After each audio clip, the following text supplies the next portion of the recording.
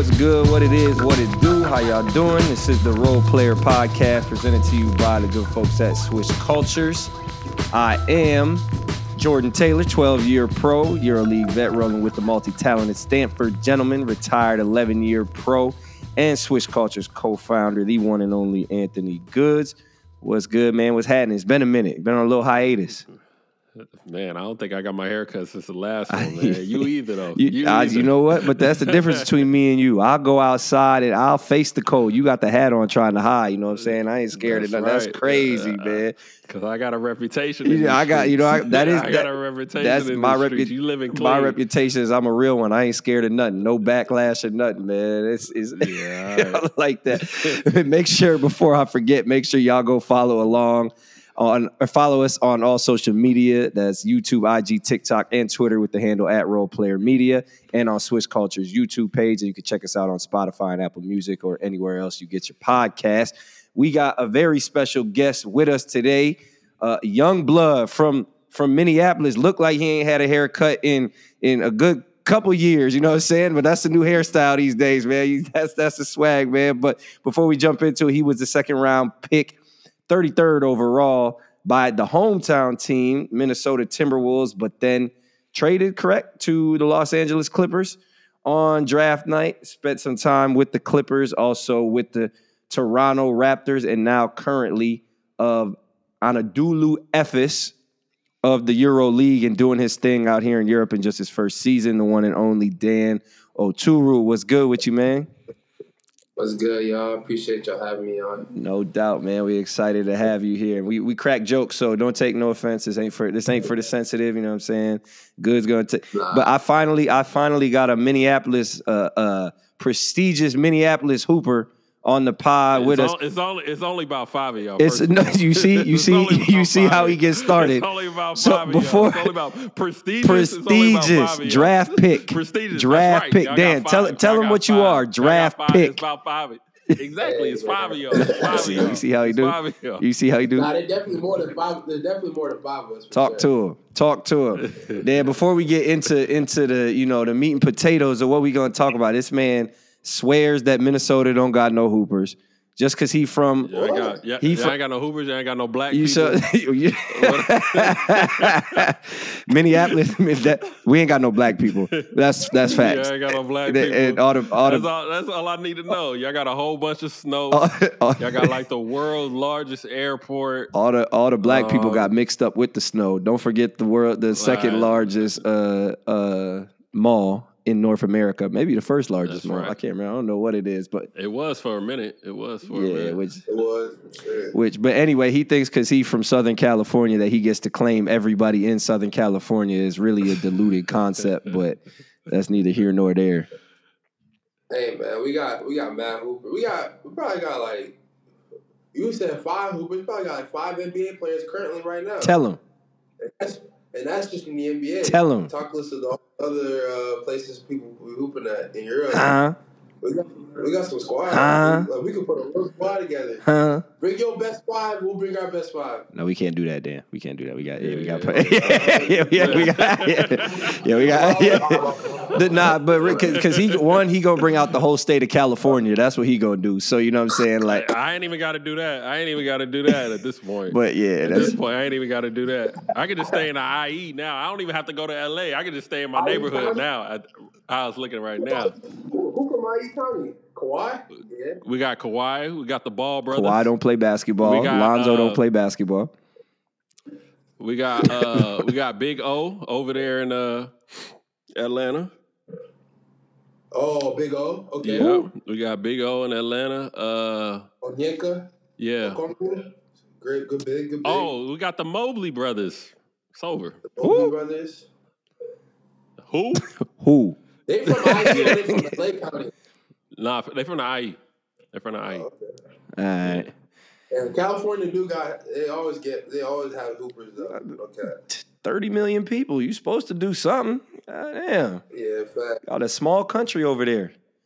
But anyway, man, let's jump into it, man. Speaking of that, you doing your thing as one of the Minnesota Hoopers doing really well. First year overseas. Not a lot of people make the noise that you are making. Can't think of too many people playing EuroLeague obviously you signed in. How you pronounce the team? The first team you signed with? Marquez Effendi. Marquez Effendi. Culture You brothers. see him? The culture brothers. Now you know what I mean? you know good and damn well you couldn't pronounce that back in July when you signed. I was confused. We're talking about where am I going? Yo, where is KB sending me, man? But nah, but no cap. but real shit, man. I can't think of a lot of dudes who, you know, make the EuroLeague jump at all in their first season, and then on top of that, make the noise that you making. So shout out to you for that. But for the people that don't know, kind of discuss the buyout process. You sign with the first team, which is not a EuroLeague team, and then we're bought out by Efes, which is 3-time or 2. How many EuroLeague championships they got in the past couple of years? 2, right? They won back. They went back to back, but should have won in. They were first in the COVID years. Yeah. Realistically, I was actually just talking about this yesterday. Like this team, like low key, like they lost in the final in 2019, and then like in the COVID year, they had like one loss at the end, like when the season stopped. Mm-hmm. It was tearing up the EuroLeague. Mm-hmm. It wasn't until after COVID when they won back to back. So they really could have ended up with like 4 straight. Yep. Possibly. Yep. But like there was turn for a long time. But the buyout process, yeah, like you said, like I signed with like Marquez Effendi in July, and I had a buyout clause in my contract. It was for like $80K, but it was only towards like EuroLeague team could buy me out. And so like basically just like the season got underway. Like I came out here, we had preseason. Season started, and it wasn't until like probably I didn't even play 10 games with my first team. It was probably like 8 or 9 when I got, you know, on the phone with my agent KB, like you mentioned, and some of my like other agents that represent me out here as well. And they were just like, you know, FS wants to buy you out and bring you onto the team. I was like, dang, like it was crazy because I was just like, I didn't really know much about European basketball, honestly. Like growing up, like you know, y'all know, like we're all from the States, you know, like we grew up watching like, you know, NBA and just seeing all like the high level pros back home, and so like that was always the goal, to play in the NBA at the highest level. But like I never like knew really too much about European basketball until I got out here, and I was really just like, you know, studying up on players and like studying up on the EuroLeague and what the EuroLeague was and all that. And so like for it to be so like I technically only played like 2 months of basketball with my first team before I even came up to the EuroLeague level with Efes. So it was a pretty surreal moment. It was nice. It was you know, like I didn't really know how to feel. I just was thankful because, you know, like it's been I've left school in 2020, and so it's been like a up and down, you know, path so far in my early start to my career. You know, I think this is only my 4th year, but just things haven't gone the way I wanted them to go for myself previously, and so just like for something like this to happen and you know, start seeing things turn in my favor, you know, it just made me really thankful.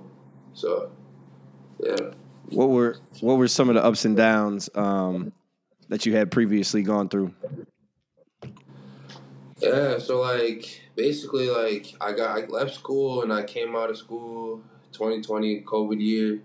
You know, like not only myself, but like that whole year was tough for everybody. I feel like, you know, just with COVID and the lockdowns and the restrictions on being able to like just live everyday life. And so like they basically like I didn't get to play basketball for like an entire year pretty much. Like I left school in 2020. I got drafted in November of 2020. Like the draft normally in June. We didn't get drafted till 2020. By the way, 4 Minnesotans were drafted in that same draft class. Huh? Just like 4. Huh? Yeah. 4. Yeah. 4 was. But yeah, and I came to a team in LA that was just coming off. You know, they just signed the year prior. They just signed Kawhi and PG. You know, a team with big expectations. You know, to do well in the the postseason. And so that whole year was a lot of fun. Like it was my first year in the league. I'm surrounded by all these people that I grew up watching. I grew up watching PG. Grew up watching. Pat Bev, Kawhi, Lou Will, like all these type of guys. So it's just like every day it was kind of just awesome just being around those type of players, you know, high level elite talents. And just like for myself, just trying to like take bits and pieces from them each and every day and just watch them and see how what, obviously they're skilled and greatly have great abilities, but just also seeing how they even how they move around, how they move, what makes them 10, 11-year NBA pros, besides what they're able to do on the floor. And, so in that type of situation, it was awesome. I got sent down at the time they were doing a G League bubble, so I got sent down to the G League bubble for assignment, because I probably 2 months into the season I wasn't playing at all, and which made sense. Our team was loaded, super loaded, at every position, literally, and so we even signed DeMarcus Cousins and Serge Ibaka. So Serge Ibaka playing Bayern Munich now, but even at the time, it was just we had so many good bigs, so many good wings, so many good guards. You know what I'm saying? Even my teammate who got drafted with me that year, we both were just it's tough, but we understood what was going on. It was never about complaining about not playing or not, or feeling like I deserved to play or not like that. It was just, I felt like it was more just this is my first year, so I need to obviously work as hard as I can and just take in as much information as I can from all these guys, because they've been doing it for so long. And then, so I got to the G League bubble. I wasn't even able to play a game in the G League bubble because I tore my quad in practice. One of our practices the week I was down there, when I first got down there. So I was out for maybe 2 months. I came back, and then I played the last regular season game finally versus Oklahoma City, and that game was the first actual basketball game I played since college, where I played extended minutes, more than 15. I never I got in games obviously throughout the year. I'd get in at the end of the games when we were either up by a lot or down by a lot. But that OKC game was the first game I played since my last game at the University of Minnesota. So Coach T. Lue threw me in there. I played 40 minutes, something crazy like that. I was dead tired. After the first 2 minutes up and down, I was cooked. And it was it wasn't even I wasn't doing anything. I was working out every day, just doing the normal stuff. It was just I was even playing we would play stay ready games all the time too.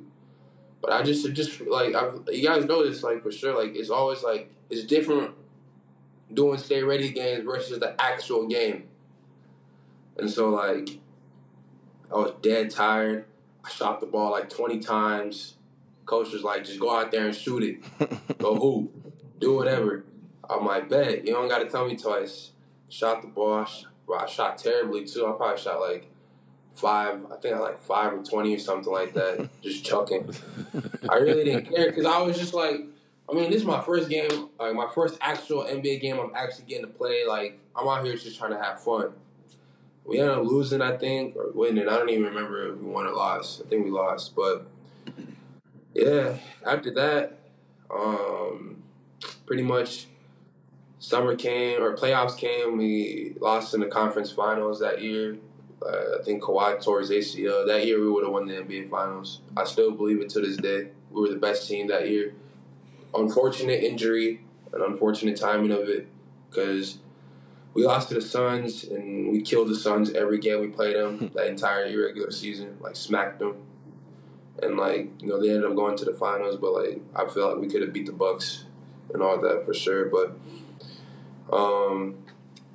and then pretty much just, like, where I felt like it all started, like, you know, like, just being weird was I had Summer League that year for the first time, because the year that I got drafted, we didn't have Summer League because of obviously COVID and all that.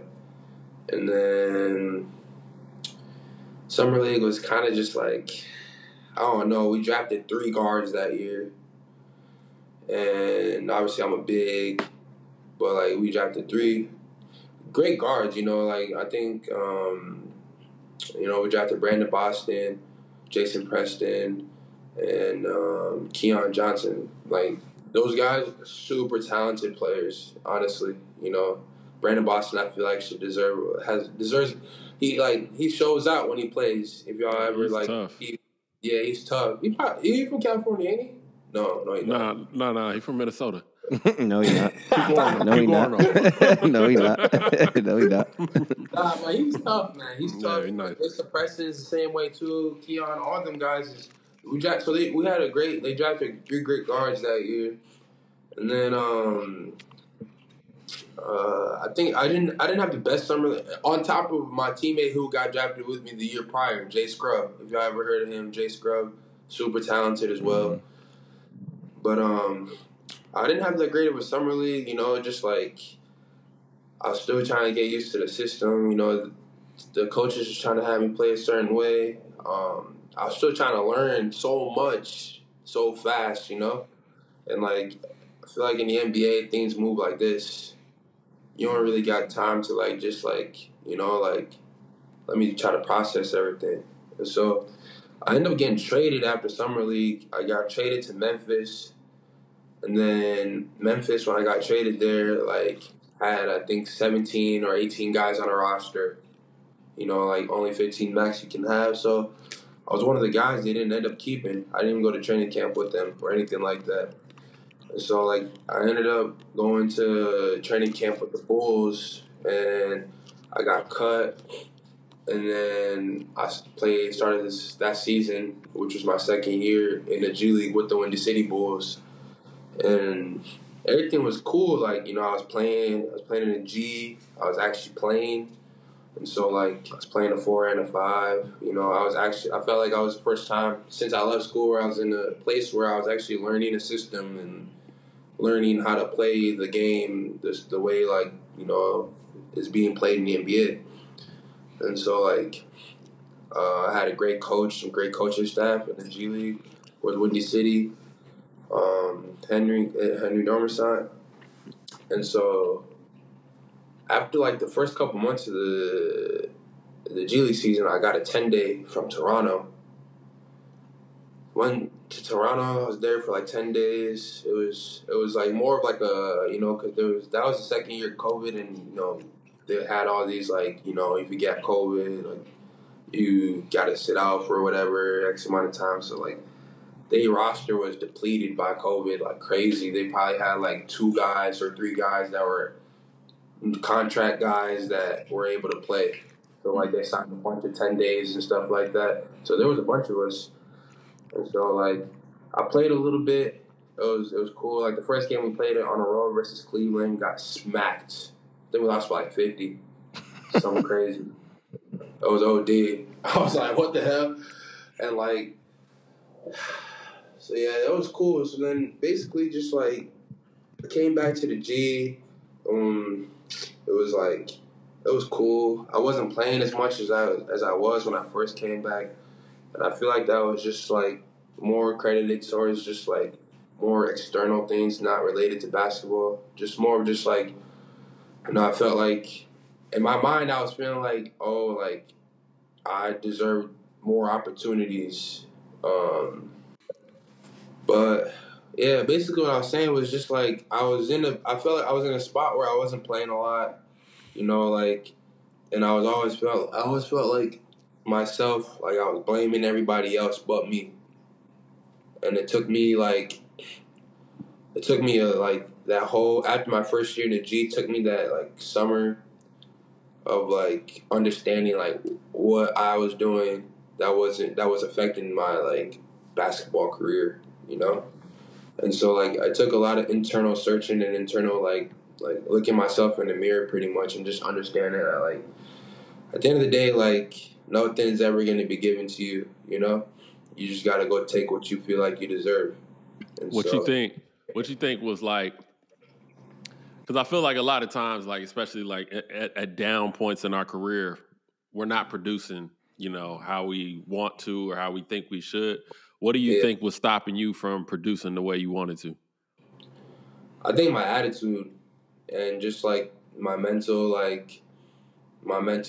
space, just under like because you know in the G, like, you're dealing with so many like if you're just a standardized G League player, you know, like you're dealing with like assignment guys, two-way guys, all type of stuff. So like when two-ways and assignments would come down, you know, it's just like, and I'm not playing that much. In my mind, I'm sitting there like, it doesn't make sense on why I'm not playing. Like, I'm better than him, you know? Like, I should be playing. But then, like, you think about it, it's like, well, you're not going to play over this. It's just like the NBA. Like, if a guy's making $5 million versus a guy's making $10 million, like, they're going to play the $10 million guy more because they're paying him more money, you know? And that's all stuff I didn't understand. Even like dating back to my days in LA, when I think about all this, it's just like I thought everything was just basketball. You know, it's not. It's way deeper than just basketball. It's actually pretty political. But at the end of the day, like I said, like it was just more just like I was blaming everybody else. Like, it don't make sense why I'm not playing. Like, I show out in practice, I do what coach asks, this, that, the third. And so like with that mindset, it just created like a bad like attitude for myself, like kind of like a dark cloud over me. I wasn't like the same person or like the same individual even outside of basketball. Like, I was always angry, I was always mad. And then like it got to a point where like that summer after my first year in the G, like, you know, I didn't even get invited to come play summer league with the Bulls. Like, I played the G. Normally, like, they bring like 4 or 5 guys from the G team.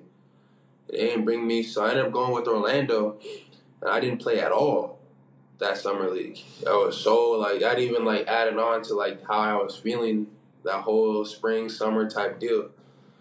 And then it wasn't until I came back for another year with Windy City when it was just when I felt like a switch like flip.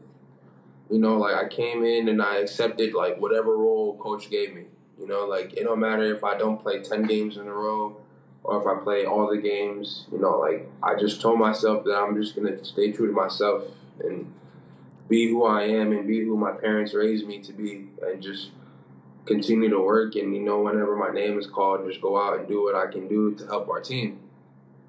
And so I really attribute like that second year of me playing with Windy City a lot to like the point where I'm at right now, because like it really like put me through the test of like understanding like, is basketball really what you want to do or not, you know?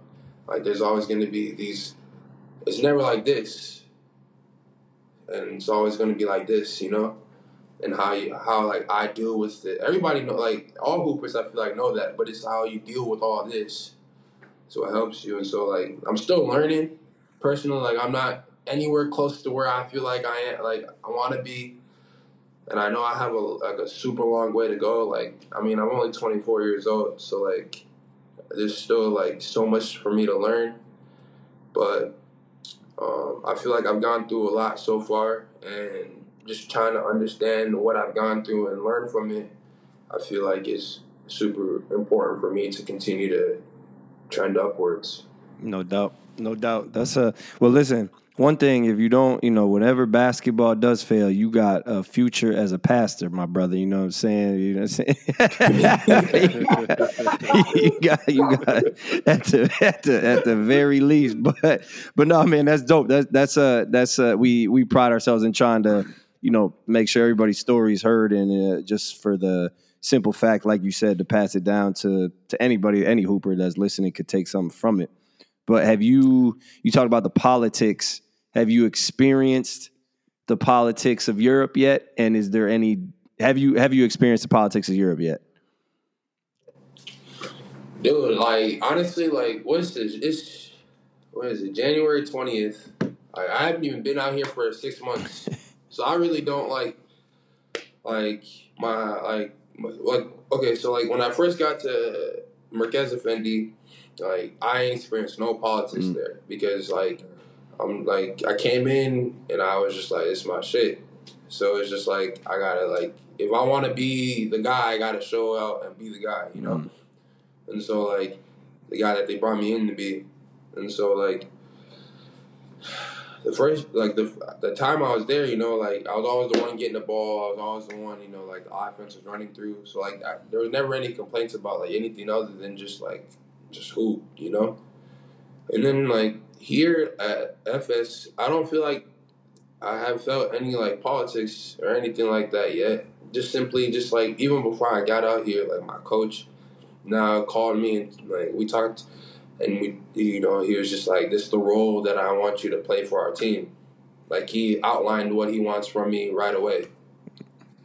And I feel like it's been very consistent with what we were talking about even before I played my first game.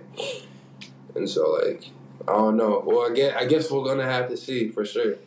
That seems to be kind of like a trend, which I think is dope of EuroLeague, is you have these coaches coming in and cultures are kind of shifted where you have Erdem. I played against Erdem last year in Euro Cup. And Chan, right? How you pronounce it? Chan, right? Chan.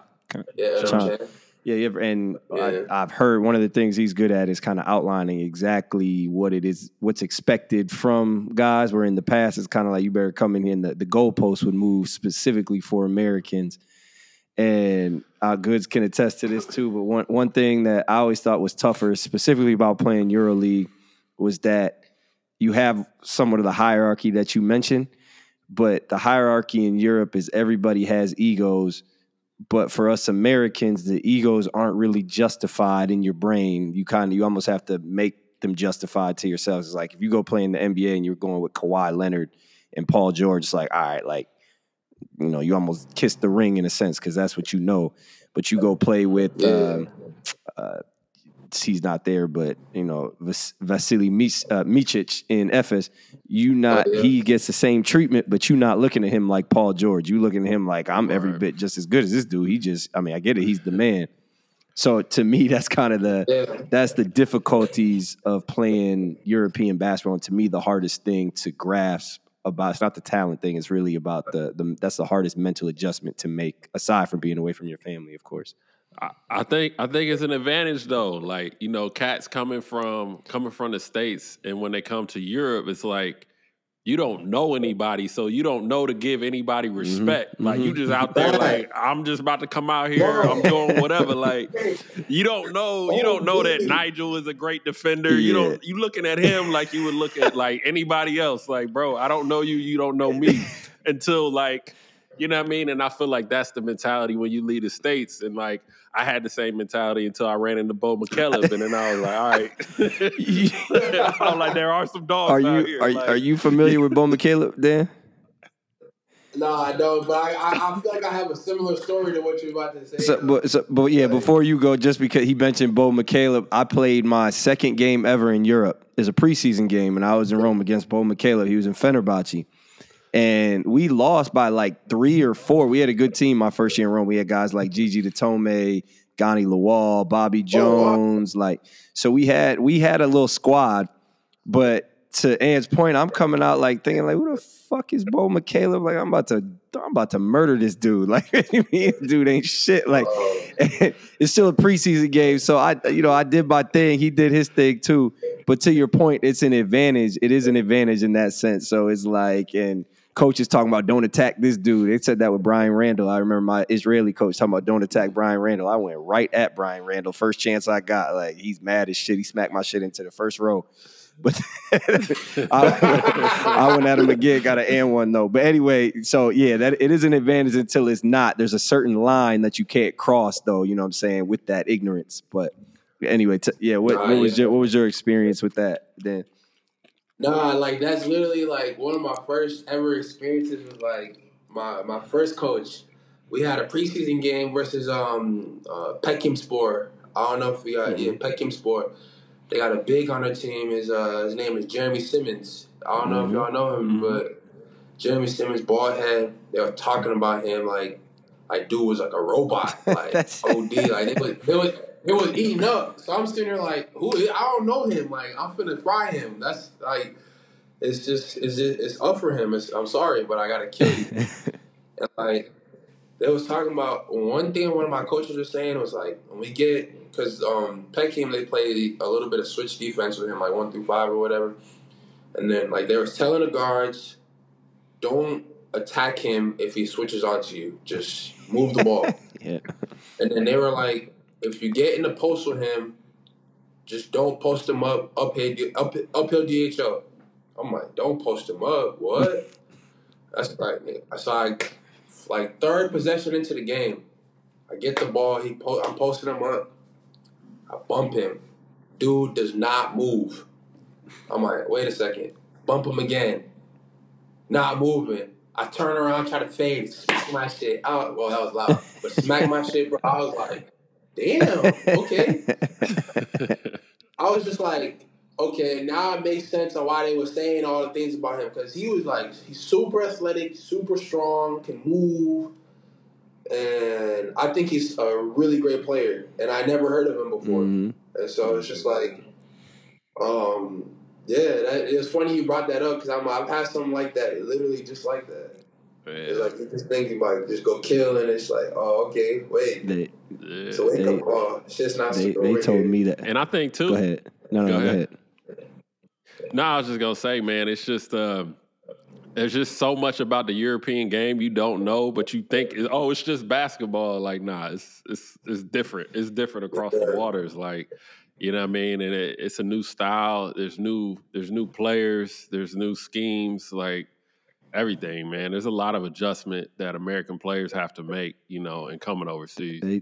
I was told Bo McCaleb was like D Rose when I first got over here, so that just sent me all the way off. I said, "Hey man, we not doing that." Like, but Bo McCaleb is nice, but I said y'all going too far with that. Y'all are going way too far with that.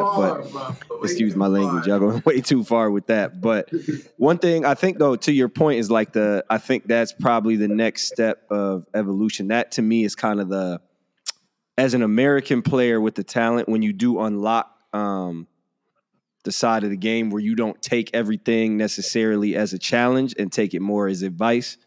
Because, you know, it's like you look my age, and I'm 34, and I look back on those times, like, you know, they're saying don't attack Brian Randall, and we take it as like, oh, you challenge, you don't think I'm good enough to attack. But in reality, like, make your life easier, make the game simple. Like, they're pretty much saying go find the weakest dude that you can find and pick on them. Find the weakest link. So I think, you know, and tell me what you think about that. Has that part of your game unlocked for you yet? Or are you still in that mode where you're like, you know, I got to kill whoever's in front of me? You know what I'm saying? I think it's a little bit of both. I feel like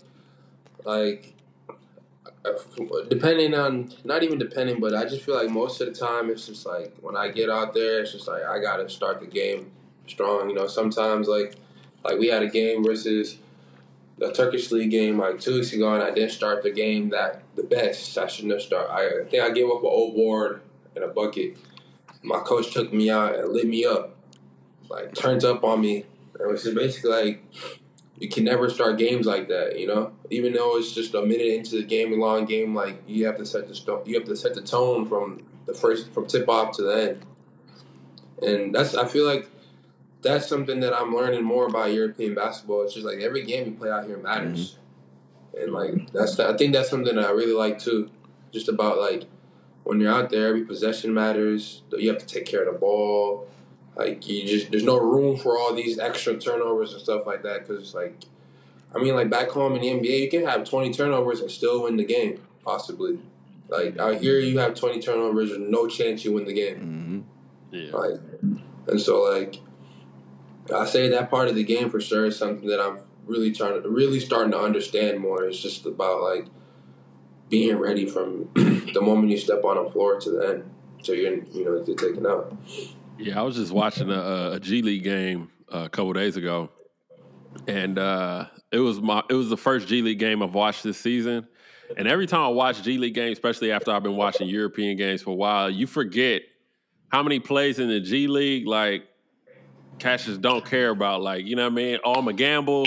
All right, whatever. Like, you know what I'm saying? I won't gamble on the next one. You know what I mean? And the coaches are cool too. You know, the coaches are just letting stuff go. Whereas, like, I see kind of the same, like, let's just say mental lapses or lack of effort plays in Europe. And the coach, you're at least getting a response from the coach, bare minimum. You know what I mean? And then, but like in the G League, it was just, and again, the games are longer. There's so many more possessions. Like, nobody's really stressing over a broken down possession in the second quarter. You know what I mean? Yeah. Whereas in Europe, it's a little different. It is way different. Do you think that will ever bleed over into Europe as this because some of that seems to be one with the I guess the continuity between G League, Europe, and the NBA now between coaches, players, whatever. Do you think that will ever bleed into Europe? I think so. I think so as more Americans or more NBA personnel starts getting jobs into Europe. Because there's a GM. Fuck, I forgot his last name, but first name is Mike. He was a GM of Varese last year, and Varese they averaged like an insane amount of points. Their pace was crazy. Like, he was saying that, like, you know, they shoot just as many threes as the Golden State Warriors do. You know, at 48 minutes, they're doing that in 40 minutes. And their pace was crazy, and they were winning. And I think he ended up getting Executive of the Year in Italy, and then a second division team signed him for this year, so he left. But I think that, you know, he kind of brought that American style, you know, and that American pace to his team in Italy. And now he's in the second division. But I think that the more, you know, NBA personnel starts to come over to Europe and starts to get jobs, if that continues to happen, then you know, I could see it changing a little bit. It's Mike Arcieri you talking about? Arcieri, yeah. Yeah, that's I do. Go ahead, Dan. No, go ahead. No, I do like the style of basketball that's already being played out here, though. A lot more. Even just like watching and playing, it's such like even it's not as high paced, but it's still high paced, you know. And I think the atmospheres out here contribute a lot more to the game than back home as well. When you just think about comparisons, I just think like I don't know how to explain it. I just feel like the basketball product in Europe is a lot more enjoyable. Yeah, it's more pure. It's like more pure. Ooh, look at y'all sounding like some Partizan fans in the comments. Nah. I mean, I feel like when you talk about like basketball being more pure, it's like there's just more elements to basketball in Europe than there are like in the NBA. Like in the NBA, it's just so like free flowing. Whoever's got the talent is gonna, you know, come down, get into their bag.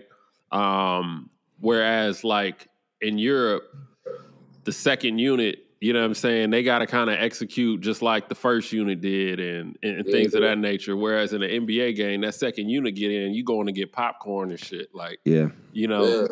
Yeah. So amongst the bad to mediocre teams for sure. I think the good teams you still. Yeah. That's what I mean. Yeah, the good teams. Yeah, the good teams. I just think also just how everybody competes though. That's what makes it even more like every game is so close most of the time. Like, I just forgot who I watched the other day, but even our team, we just played Real Madrid a couple weeks ago and we went into 4 overtimes with them. Lost by 4. Like, even though we lost, that type of game is like crazy. You know what I'm saying? Like, highly competitive. It's just like, it was high scoring, but it was high scoring and it was close. Long. That was the longest game in EuroLeague history that you participated in. What were there any adjustments throughout that game, like from overtime to overtime, or was it really just, you know, we're just banging our heads, see who's going to last longer, like a heavyweight type bout? It felt like a little bit of both, man. Like, for example, like that game is so painful to think about because we should have really won, but like we had a 10-point lead, I think, in like towards the end of the third quarter. You know, Madrid goes on the run. You know, Madrid is probably the best team in Europe right now. just like, record-wise and just what they've been doing all year, even though they got smacked last night. But, like, besides that, they're doing really well this year. And so, like, at the time when we came and played them, like, we were on, like, a 4 or 5 game losing streak. Like, we were struggling. But we knew, like, what our record shows wasn't, like, the actual talent and, like, ability of our team. And we just went in there competing. And so, like, the whole game, like, we felt like we were going to win the whole game. And, like, when it came to making adjustments and stuff like that, like our coach, like, he is I don't know how to explain it, but he knows, like, he make, like, his rotations and certain people that he likes to play with, like he does a really good job of just, like, like, whoever, like, he thinks, like, is the best fit for, like, who should be out there at this time. Like, those guys are out there, and those guys tend to usually be doing the things that, like, are expected of them. And so, like, he'll throw me in there for, like, a short stint just because he knows that, like, they got some size and we need some rebounding and maybe some rim, like, protection. Or, like, he'll throw my boy Tyreek in there, just because, like, Tyreek is super physical, a little undersized for, like, the 4 or 5 spot, but, like, super physical, athletic, bruiser type of guy. So, like, he can bang with, like, Poirier and, like, Tavares or whatever. And then I think even that game we brought Shane off the bench, too. So, like, he didn't even start the game. But there was so many things that went into that game. Just, like, and Tyreek ended up getting hurt, so then I ended up having to finish the game out. We have my teammate Tibor. Like, our coach is really good at, like, ATOs and, like sets. Like, everything's so super detail-oriented. Like, you talked about earlier with him playing against him or whatever and whatnot. But, like, super detail-oriented. So, like, on the fly, man, like, there's stuff that he draws up, and it's just like, oh, okay, bet. Like, we just, run that shit, and it just works. I don't know. Like, it's so many things, man. But it was a crazy game. But, like, to the original point, though, I just think that, like, the competitiveness and the atmospheres of European basketball, I love it. It's fire. Oh, shit, man. They're making you a believer out there, huh? You sipping the Kool-Aid. Till them checks stop hitting. right. When them checks get delayed, right. It's still new. Like, all right, it's some still bullshit. new, brother. It's still new. You know what I'm saying? Honeymoon phase. Right. Let's go to culture. Yeah. So, man, I was having a conversation the other day. We did an interview with John Jenkins. He's playing with the G League Ignite. Shout out to John, having an amazing season. But he brought up an interesting change that he would make to the G League in the NBA. He was saying that the G League is the best that it's ever been because they got 3 two-way contracts now. Mm-hmm. And he was saying that it would be even better if one of those 2 ways was for a veteran. So my question is, for you guys, how do you think if one of the 2 ways was for a veteran? So, like, right now, a 2-way is only you're only eligible for a 2-way if you've had up to 4 years of service in the NBA.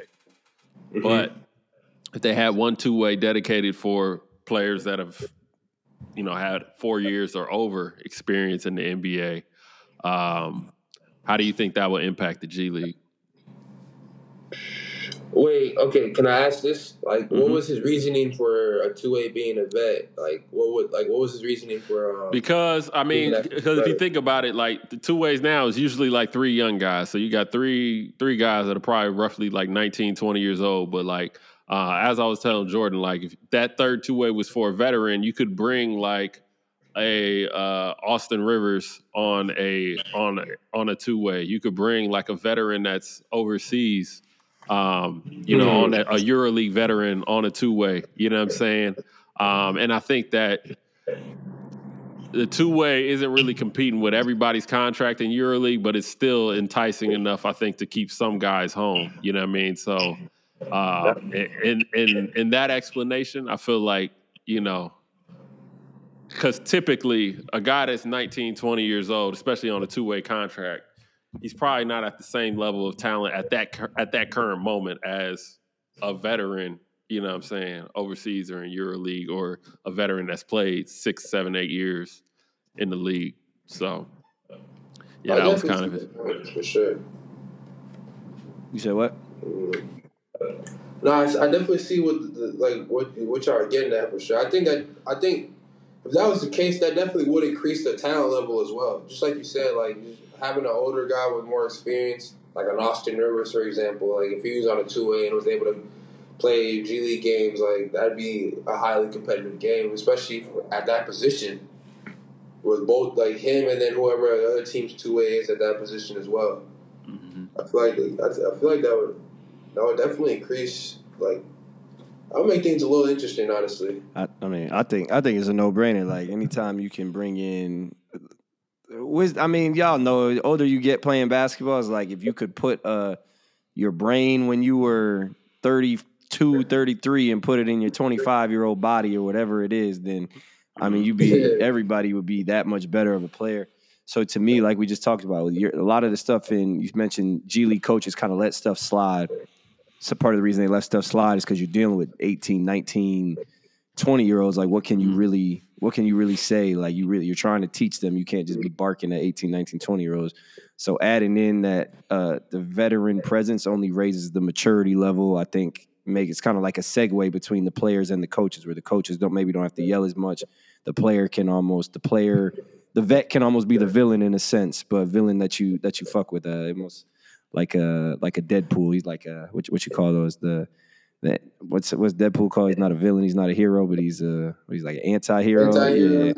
So I think a vet in that situation could kind of serve as that segue or that middle ground, and just kind of raise the maturity level, and in turn raise the level of play. You know, the older you get, the less and less you want to play with dudes who don't know what they're doing. Like, that is, like, all the flashy stuff is cool, and you like, damn, you nice, but then it's like, bro, you didn't see this dude switch on to me, and you done shot that bullshit ass shot. Like, swing the ball, you know what I'm saying? Like, all that stuff you learn is like, let's make this easy, you know what I'm saying? So I think that can only raise the maturity level and in turn the level of play. I agree with you guys for sure, because when I was in the G, my team had a vet just like that. Y'all know Jeremy Parga? Yeah, of course. Yeah. He was our vet. And he was just like basically what you described. Like, he was a great guy, great leadership, had so much wisdom. But like at the same time, when things needed to be settled, like he was that more like, calming and just more understanding voice that was able to more like be more like, his words were more receptive to us young guys, especially with just like his experience, understanding who he is and where his basketball is taking him. Yeah, for sure. It's a good question, though, for sure. Yeah, no, I think it definitely helps, man. But I think the G League as a whole, man, it's getting a lot better. It's getting a lot better than it used to be, especially from way back from what it started. Yeah, it is. It's coming a long way for sure. Yeah, no, there's a lot of talent. Mm-hmm. A lot of talent, man. But yeah, moving into our last segment, paycheck, rain check. Somebody's paycheck is taking a rain check, and today's focus is the EuroLeague. They've been quiet for a while, but it looks like they're prepared to make this transition to a new naming sponsor in Emirates, and along with that, it appears that they'll be bringing a team from Dubai into the EuroLeague either the next season or the season after. So my question for y'all is, what do y'all think about having a team in Dubai and getting the Middle East involved in EuroLeague? What do you think that's going to do to the league? What do y'all think about it? Let me know. Go ahead, Dan. You the guest. You go first. I don't know. It's not even my first full year out here, but in my opinion, I feel like adding a team from the Middle East to the EuroLeague wouldn't make it the EuroLeague anymore. Israel's not in Europe. And I don't think they should be Whoa. Yeah, you can't say that. Yeah, don't say that. Do not. Yeah, that we gonna edit that out. Not even for like any crazy reason. I'm just saying like not that they shouldn't be, but it's just like I don't understand like why like I thought it was just just European like teams. Yeah. That's really hard. That's my point. But real talk. I want to clarify. Yeah, that's what you just meant. It should be a European, not that Israel shouldn't be in there. We want to clarify that. Real talk. Yeah. Israel. Not talking about anything else other than just like I thought it was just European country. Yeah. Obviously, geographically speaking. Geographically speaking, yes, that was crazy. We don't want that smoke. Nah, yeah. I don't know. I just don't think it would make it to EuroLeague. And I think, like, it's, like, because teams out here in the EuroLeague, they play in domestic leagues also. So, like, what domestic league would they even play in? And, like, if they were playing in a domestic league, how, like, some teams have to travel. Like, the lower level teams that, those domestic leagues you think about. I worry about their local players. Like, who are their local players going to be? What you mean? You don't have to. Right. What's the EuroLeague rules for local players? They don't have rules.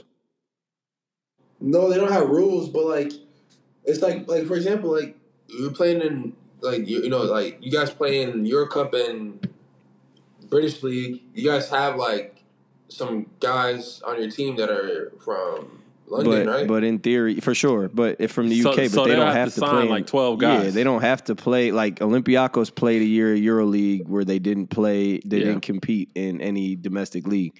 So in theory, you can do that. Yeah, you don't. I mean, you don't have to have a. You don't have to have a domestic league to play in. So in theory, Dubai. That's what concerns me. Is like I don't know what the financial backing will be or what that looks like without a salary cap and all that. Like in theory, they could just go get 12 fringe NBA guys like who want to live in Dubai and pay them. You know what I'm saying? They could pay. They go with it. But that's what I'm saying. They're gonna have to come out of pocket crazy. They're gonna have to come out of pocket crazy. I think. To get everybody, to get 12 guys? Again, I don't know what the ownership structure looks like, but coming out of pocket crazy doesn't seem to be that big of an ask for the region. No, definitely not. But yeah, but that's what I'm saying. Like normally, you also want to keep some local guys just for practice purposes. You know what I'm saying? Yeah. Just to kind of keep some bodies out there that you don't care about, getting roughed up, and you just want to kind of, get some 5-on-5 run. That's how I interpret the situation. I was just wondering about the local guys, like who would they even have? But obviously not to compete in the games. I'm just talking about like practices and things of that nature. But maybe they don't. Maybe they're just a completely an international team. And they start stealing some Euro Cup guys. I was going to say, and even that being said, like their local guys, you asked about our team. A lot of our local guys are British guys. That, like a couple of our British players are from Boston and from Brooklyn. So I don't think it would be that hard to find. I don't know what the rules are in Dubai. Do they have to be UAE or can they be of Muslim descent? How many people of UAE descent? Well, that's what I'm asking though. Y'all probably got some in Minnesota though, because y'all ain't got no black people, so y'all got to fill it up with something. You know what I mean? That's probably where they at. That's why I haven't. What I'm saying is can you get the same? I don't know how the UAE works. So can you get the same effect that say Maccabi gets with the Israeli, where you have Jewish people come from? Can you draw the Muslim lineage and get UAE citizenship? You know what I'm saying? Like whether you could be Lebanese or whatever it may be, Jordanian. So that's where it gets tricky for me. Again, I think this conversation is way above our pay grade. I think it depends on what conversations are being had behind closed doors. But shoot, if Dubai comes in and they decide that they want to run the EuroLeague, I don't see. You might see LeBron over here in a couple of years with Bronny. Hey, do you see the Middle East taking over like this? Kind of like a EuroLeague, kind of like they did with golf.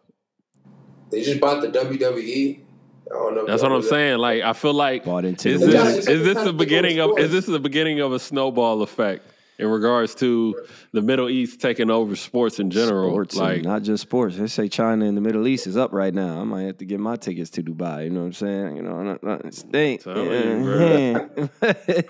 That's what the streets is saying. But yeah, I don't know, man, because what they just bought into the Wizards organization too, minority stake, right? So I think that's the first time that they've had I don't know if that was Dubai or Saudi money, but yeah, man, that's I'm just saying the Middle East in general, man, they got an endless pool of money, and money moves the needle in sports and entertainment. and like what I just don't. Especially, I'm more interested to see what the trade stuff does in EuroLeague. I'm excited for that. Like, the trade. Yeah, I've seen some stuff about that too, man. But I just don't think that would actually work though.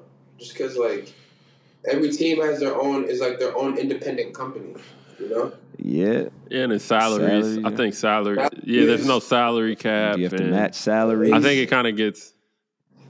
Yeah, I think that's where it gets tricky. Is just the salary situation. Are players contractual? Are players allowed to redo their contracts? That's what I'm saying. Like, so if you got somebody, if trades are into effect tomorrow or next season, what about these guys that just signed a 2-3 year deal? Yeah. Like, how does that affect if they get traded in November of 2024? And how mad? How mad are you? What are the no trade? My no trade clause was like, don't send me to no Belgrade. I'm not going to, like, if I'm in Barcelona, I got a no trade clause to Belgrade. Like, I'm not going. You're not trading me from Barcelona to Eastern Europe. Okay, all right. Here's a question: Who in EuroLeague deserves a no trade clause? Shane. For sure. Mike J. You don't think so? Like from if I put my player's hat on, like, yeah, Mike James. If I put a GM hat on, yeah, I don't think I would give him a no trade clause. Just because how he moves, which again, as a player, like, I think he's important for EuroLeague. I think that the way he stirs things up, I think it makes the EuroLeague more appealable, especially for Americans. I think it makes it exciting. The way he plays, it's obviously exciting. But if I'm a GM, like, I'm not necessarily trying to give someone you don't know what's going to happen. Like, dude, just wake up one day and, you know what I'm saying? So that would be my only thing. But definitely based off his merit or his skill set, for sure, no question. Yeah.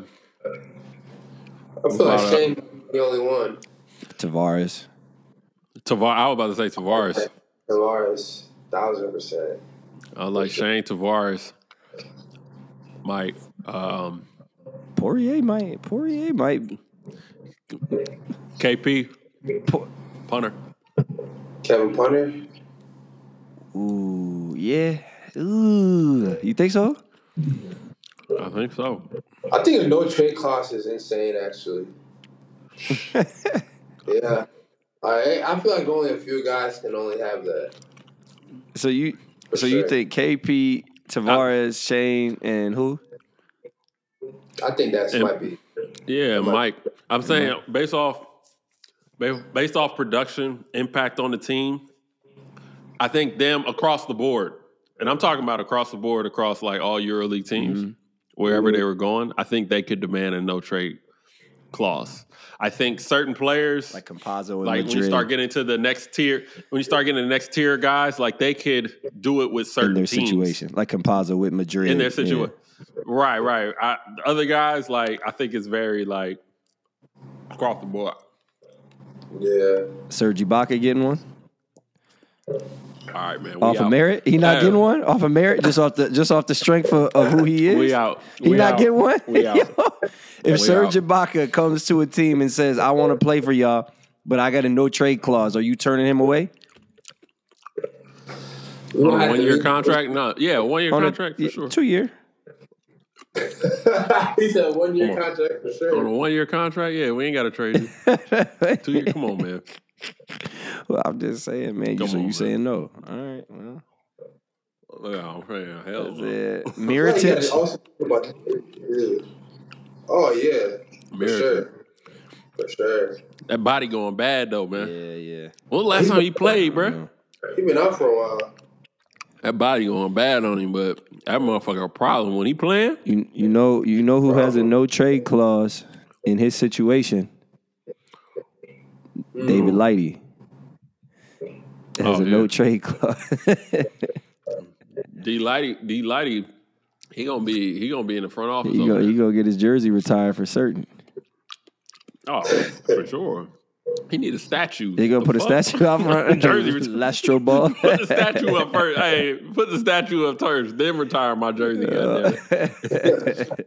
I've been there forever, bro. He been there for some years, man. Shout out my guy D Light, man. Shout out from the Ohio State. We don't really rate that, but listen, man, Dan, that's all we got for you, man. We appreciate you joining us. Before we go, make sure you check us out on Spotify, Apple Music, or anywhere else you get your podcasts, and follow along on all social media platforms, YouTube, IG, TikTok, and Twitter with the handle @RolePlayerMedia, and also on the Swish Cultures YouTube page. I'm Jordan Taylor, Anthony Goods, and our guy, Dan Oturu. Love and good luck to you the rest of the way, brother. Hey, I appreciate you guys. Thank you so much for having me on. No doubt. It's been a pleasure.